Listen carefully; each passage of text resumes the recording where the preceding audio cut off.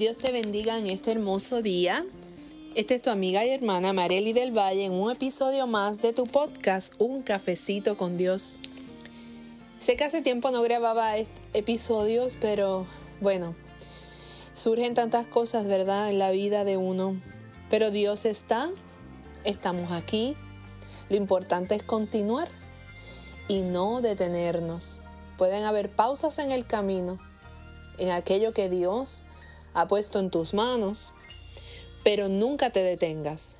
Sigue hacia adelante y cuando tú sientas que pierdas las fuerzas, el Señor dice su palabra en Isaías que Él le renueva las fuerzas al que no tiene y le aumenta, ¿verdad?, las fuerzas a aquellos, ¿verdad?, que le piden.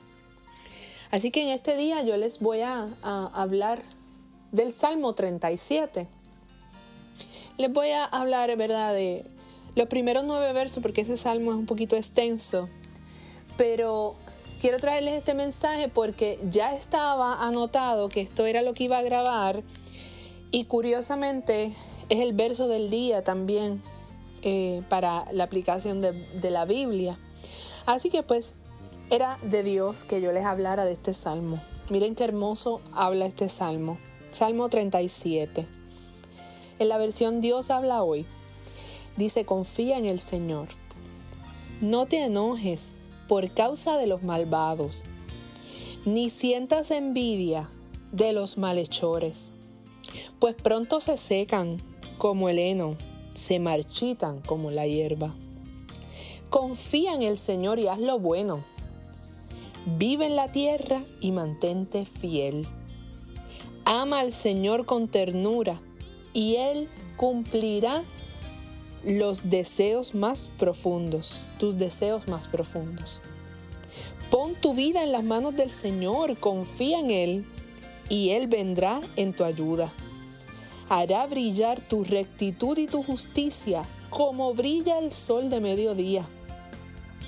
Guarda silencio ante el Señor. Espera con paciencia a que Él te ayude. No te irrites por el que triunfa en la vida, por el que hace planes malvados. Deja el enojo, abandona el furor.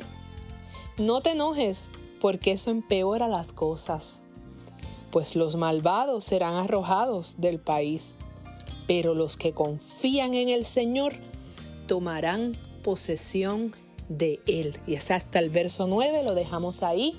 Gloria al nombre del Señor por esa hermosa palabra que me dice a mí que confíe en el Señor, que no me impaciente ni tenga ni celos ni envidia por aquellas personas que haciendo cosas malvadas triunfan.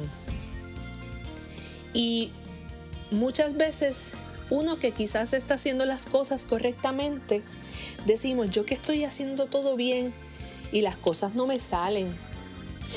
Y yo que me porto bien y que no le hago mal a nadie. Lo que pido no lo recibo. No me salen las cosas. Y sin embargo, mira aquellos cómo prosperan, que no le sirven al Señor. Y yo que le sirvo, no veo la respuesta. Eso pueden ser pensamientos que pueden pasar, ¿verdad?, por nuestra mente. Pero el Señor hoy te quiere decir que no te impacientes. Que eso que tú has pedido y que eso que tú estás esperando va a llegar, porque sabes que la justicia de Dios no se puede comparar con la justicia del mundo. Dios es un Dios justo.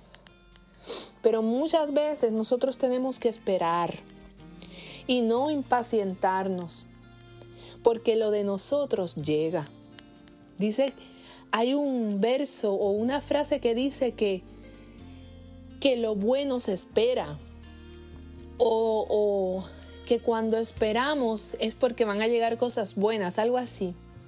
Por lo bueno hay que esperar. Y muchas veces en el Señor tenemos que esperar. Y yo pienso que a veces Dios prueba nuestra paciencia porque lo he vivido en carne propia. Y oro y pido Y a veces Dios lo que me quiere decir es: calma, hija, todo llega, todo tiene su tiempo y su momento perfecto.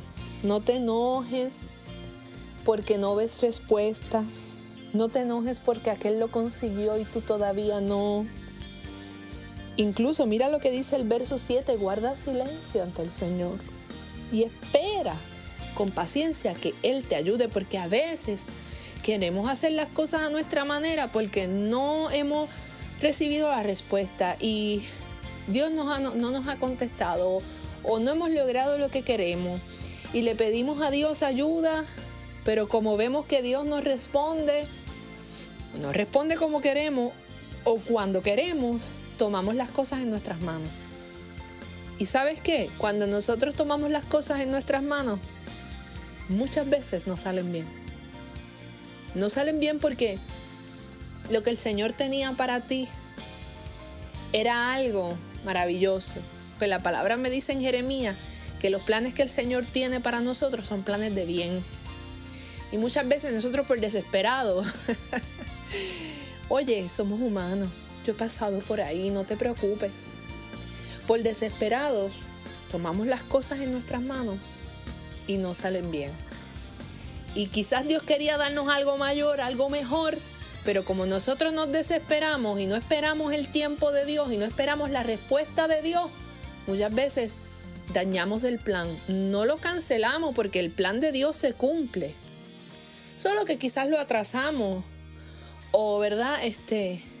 Dios tiene que tomar otras medidas para hacer lo que ya Él determinó que iba a hacer. Así que en esta hora yo te pido que no te impacientes, que esperes en el Señor, que confíes en el Señor, que tengas fe en el Señor. Y si te falta la fe, dile al Señor que te aumente la fe porque Él lo hace. Pero no hagas las cosas por tu cuenta. En Proverbios 3 dice que no te fíes de tu propia prudencia, que confíes en el Señor y en todo lo que hagas. Pongas las cosas en las manos de Él y esperes que sea Él el que te dirija el camino. Porque la palabra me dice también que por Jehová son ordenados los pasos del hombre, del ser humano, y que Él es el que aprueba el camino. Pon todos tus planes, proyectos, sueños, metas en manos del Señor y dile al Señor que sea Él el que los apruebe, que sea Él el que los dirija y que sea Él el que ponga todas las piezas en su lugar. ¿Cuándo? Cuando sea el momento justo. Dios llega en el momento justo porque Él es Dios. Porque los pensamientos que Él tiene no son los nuestros. Sus pensamientos no son los nuestros y sus caminos no son nuestros caminos. Así que confía hoy en Dios y deja que Él obre en el momento y tiempo justo. Lee este salmo completo, el Salmo 37. Yo solo te leí una parte. Y pégalo en tu pared, escríbelo, para que nunca olvides confiar y esperar en el Señor. Que Dios te bendiga en este hermoso día y ya será hasta el próximo episodio. En tu podcast, Un Cafecito con Dios.